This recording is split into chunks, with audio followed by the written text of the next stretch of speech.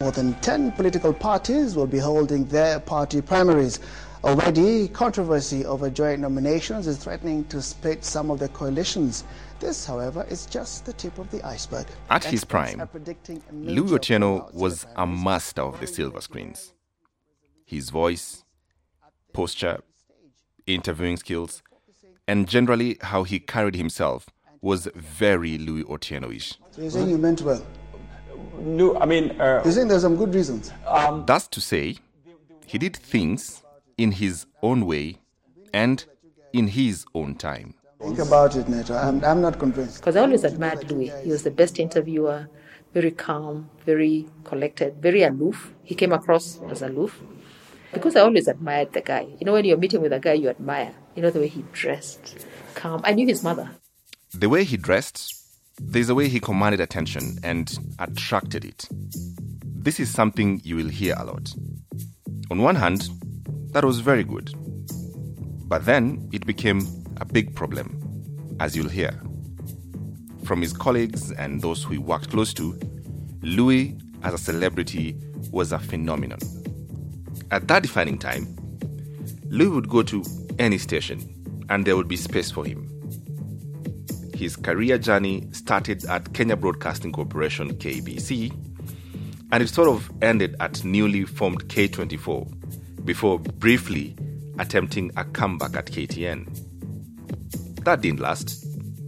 Louis' career decline was evident at this point. But before all that, he started talk shows everywhere he went, each time bigger than the last one.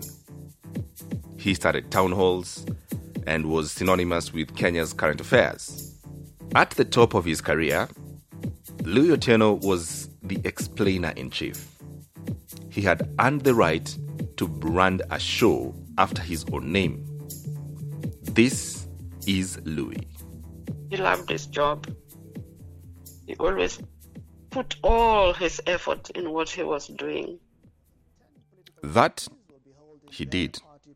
And he became larger than life. He became Kenya's Larry King. This, however, is just the tip of the iceberg. Nightly interviews that came to define Kenyan media, his work on television was defining. He worked on all top Kenyan media houses. His name is the quintessential household name. But all that came tumbling down. It didn't happen at one go. It was gradual. For a man who lived his life in front of the television, his personal life is embroiled in so much mystery. He attracted some strange hate or indifference from former colleagues. The public thinks he's a proud and arrogant man, claims that he was a womanizer, drunkard, and a family deserter. In the course of his own work and life, Louis found himself in the center of so much. And also, he seemed to, lately, attract bad luck, or bad things just happened to him. At some point in his life, Louis would pick up his call and ring the most powerful men in the country. The next, Louis is unable to afford a meal. I was genuinely perplexed about this and Louis' story. So when he started talking to me, we found ourselves talking on phone for hours. He reminisces about his good times, where he went wrong, media business in Kenya, and his struggles. This is a story of a man who had everything and has since lost it all. We recorded dozens of hours of calls, and our conversations would almost always start like this.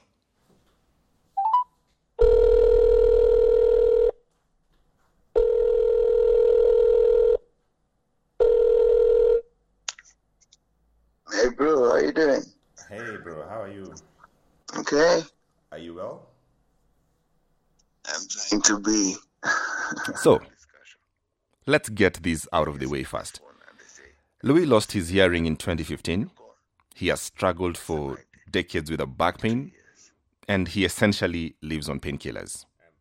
His speech is slurred. You know, I have a bionic ear. I'll just ask you to keep your voice up. We will revisit this illness question in a later episode. But first, Louis wasn't always sounding like this. He was eloquent, flashy, and one of the best-dressed guys on TV. Though, most thought of him as arrogant. He says he prefers to think of it as confident. Whatever the case, it was good to be Louis Otieno. That's where our Telemundo production begins. It's like a telenovela sometimes. Sometimes it's like a dream, and sometimes it's like a stage in your life. But it happened.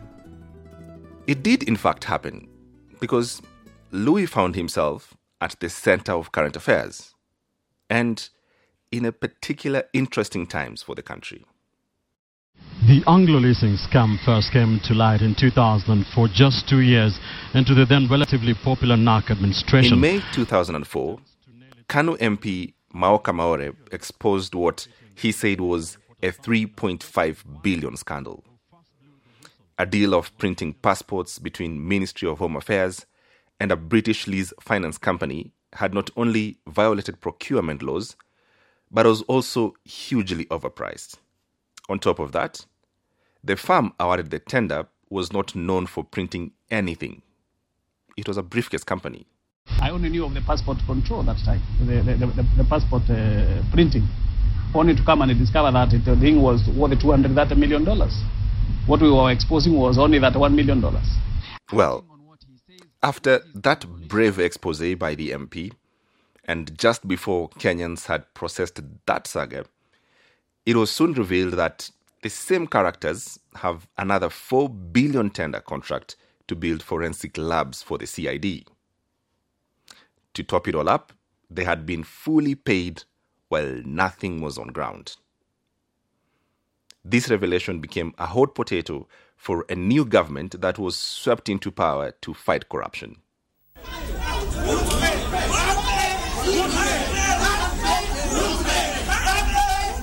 Top government ministers were all out throwing every possible defense at the public. The noose was tightening. Anglo-leasing, as it is known, the two projects that entail Anglo-leasing were Kanu projects. President Kibaki's favorite ministers, including Finance Minister David Muraria, Internal Security Minister Chris Morungaru, and Vice President Mudiaori, were all implicated. I honestly and sincerely see no reason to step down. I am not resigning. The media had sensed blood, and acres of coverage was dedicated to this mega scandal. And when investigation started, some anonymous people wired back to the Kenyan government 1 billion shillings, adding more fuel to the fire. A revelation that started as a 3.5 billion passport contract had expanded to a 50 billion full-blown scandal. The government was unraveling. The most organized activity that this government has been engaged in is the theft from Kenyan people. It's a very organized, systematic, determined activity. Journalists were trying to find fresh new angles. In all this chaos, Louis Otieno lands that interview with the man at the center of it all, Finance Minister David Muraria. We got to the point when I asked him on air during the show, when I asked him, Honorable Minister, there has been talk that some money has been sent back and has actually been received by the Central Bank of Kenya. Could you substantiate? And he actually pulled out a piece of paper from his pocket. Now, this is live TV. Now, live TV, when you go quiet, for 3 seconds. It's like 15 seconds. But he went quiet, and I went quiet. And he folded this piece of paper on air. He folded it. I wish you would get that tape, you'd see it. He folded it in half. He cut it. He gave me on air. He said, I can give you this. This will show you your answer. There you go. This I can give you. This is confidential. You will respect that, I'm sure. But I have answered your question. What was on the piece of paper? The evidence of the money that had come back. Now, I'm not saying that I unraveled Anglo-leasing. I'm not saying I'm the one who brought out the truth of it. I'm not saying I'm the one who wound up the story for what it was. I'm just saying I'm the only one who got the person where the buck stops to come and talk to the country on the matter at the time when it was hottest. The Anglo-leasing scandal, which was the hottest current affair issue of the day, had to be settled on Louis Otieno's show.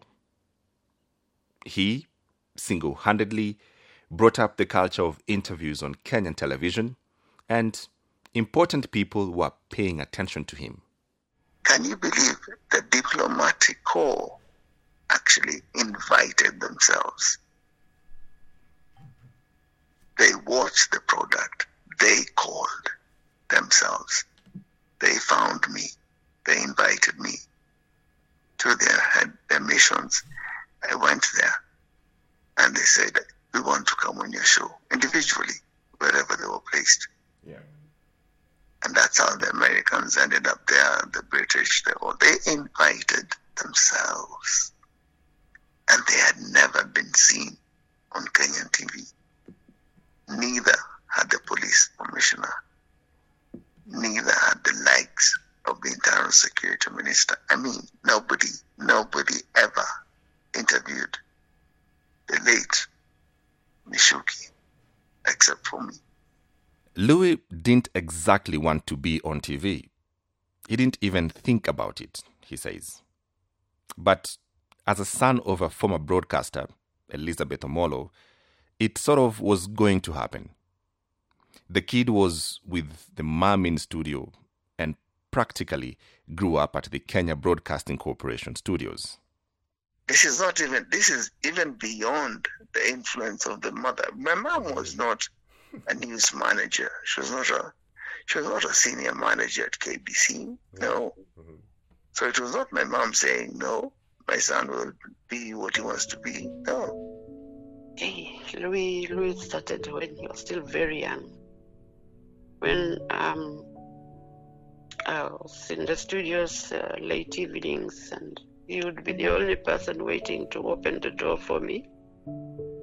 And he's already with his pen and paper. The mistakes I made on air.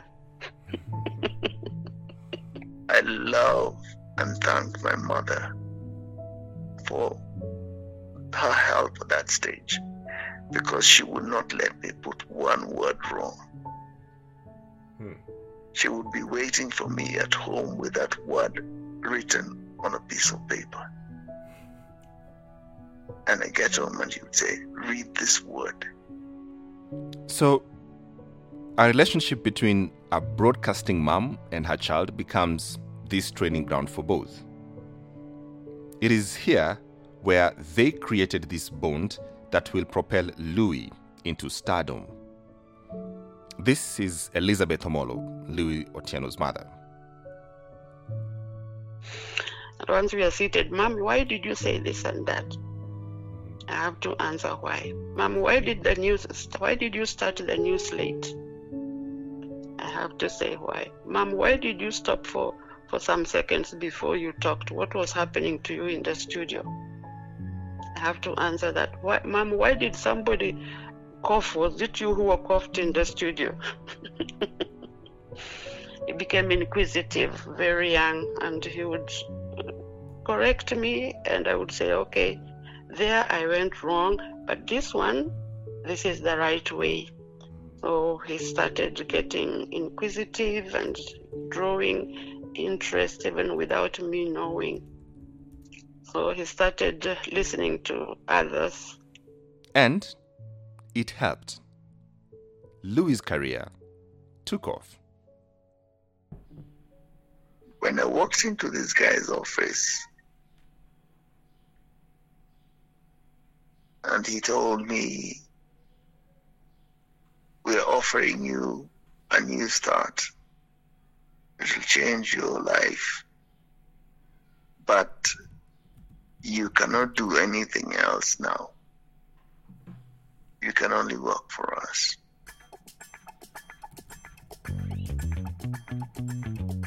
And I was young,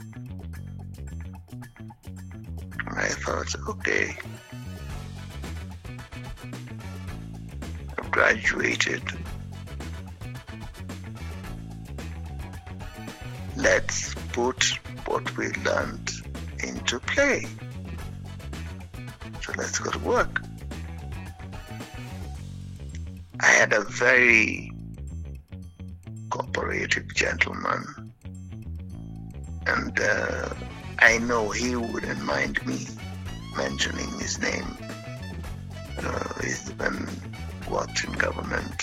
He's been a cabinet secretary and within this administration. His name is Willie Bett. That's just the start. A career in news anchoring was on the horizon. It was the era of media liberalization, and Nation Media Group was making its first stab at it. NTV was born, and Louis and the first of what would be, ideally, the first Kenyan celebrities walked into the Nation Center. And I walked in, and internally, I had the support of only one person. And that was Sophie Kanye. Louis Otieno. Louis loved his job, to be frank. I mean, he loved his work. He loved the news. He loved to be in the limelight. And he still does like to be in the limelight, frankly speaking. And we worked well together. We would bounce ideas off each other. So it was quite intriguing to work with him at that time. And also, interview all these people. He loved his work as a news anchor. So, Sophie Kanye and Louis Otieno struck the first pairing of news anchors at this news station. They were young, and vibrant, and eloquent. A TV revolution of sorts had started. Before, news anchoring was a preserve of old folks. News was a revered business. I managed to read the news, but obviously managed to massacre a bit of it in a way because I was nervous. Routine bullying really was the order of the day. I haven't heard stories from anyone who worked in the newsroom in that time who thought the environment they were working in was one of mutual respect and professionalism. I went back to the newsroom to find the main anchor. Mm-hmm. The late Matilda. I remember Matilda also I was there, and she whispered quite loudly, "James, it's water hyacinth." With this kind of working environment, the young ones who were just joining the media business needed to do something different. And different they did. They started talk shows. They started reading news a little faster, dressed smarter and sharper. This was an industry-wide change. The TV revolution was being televised. For Louis, well, he was at the center of it all, and he did his bit to move things forward. Things like these. Tell me about your hair.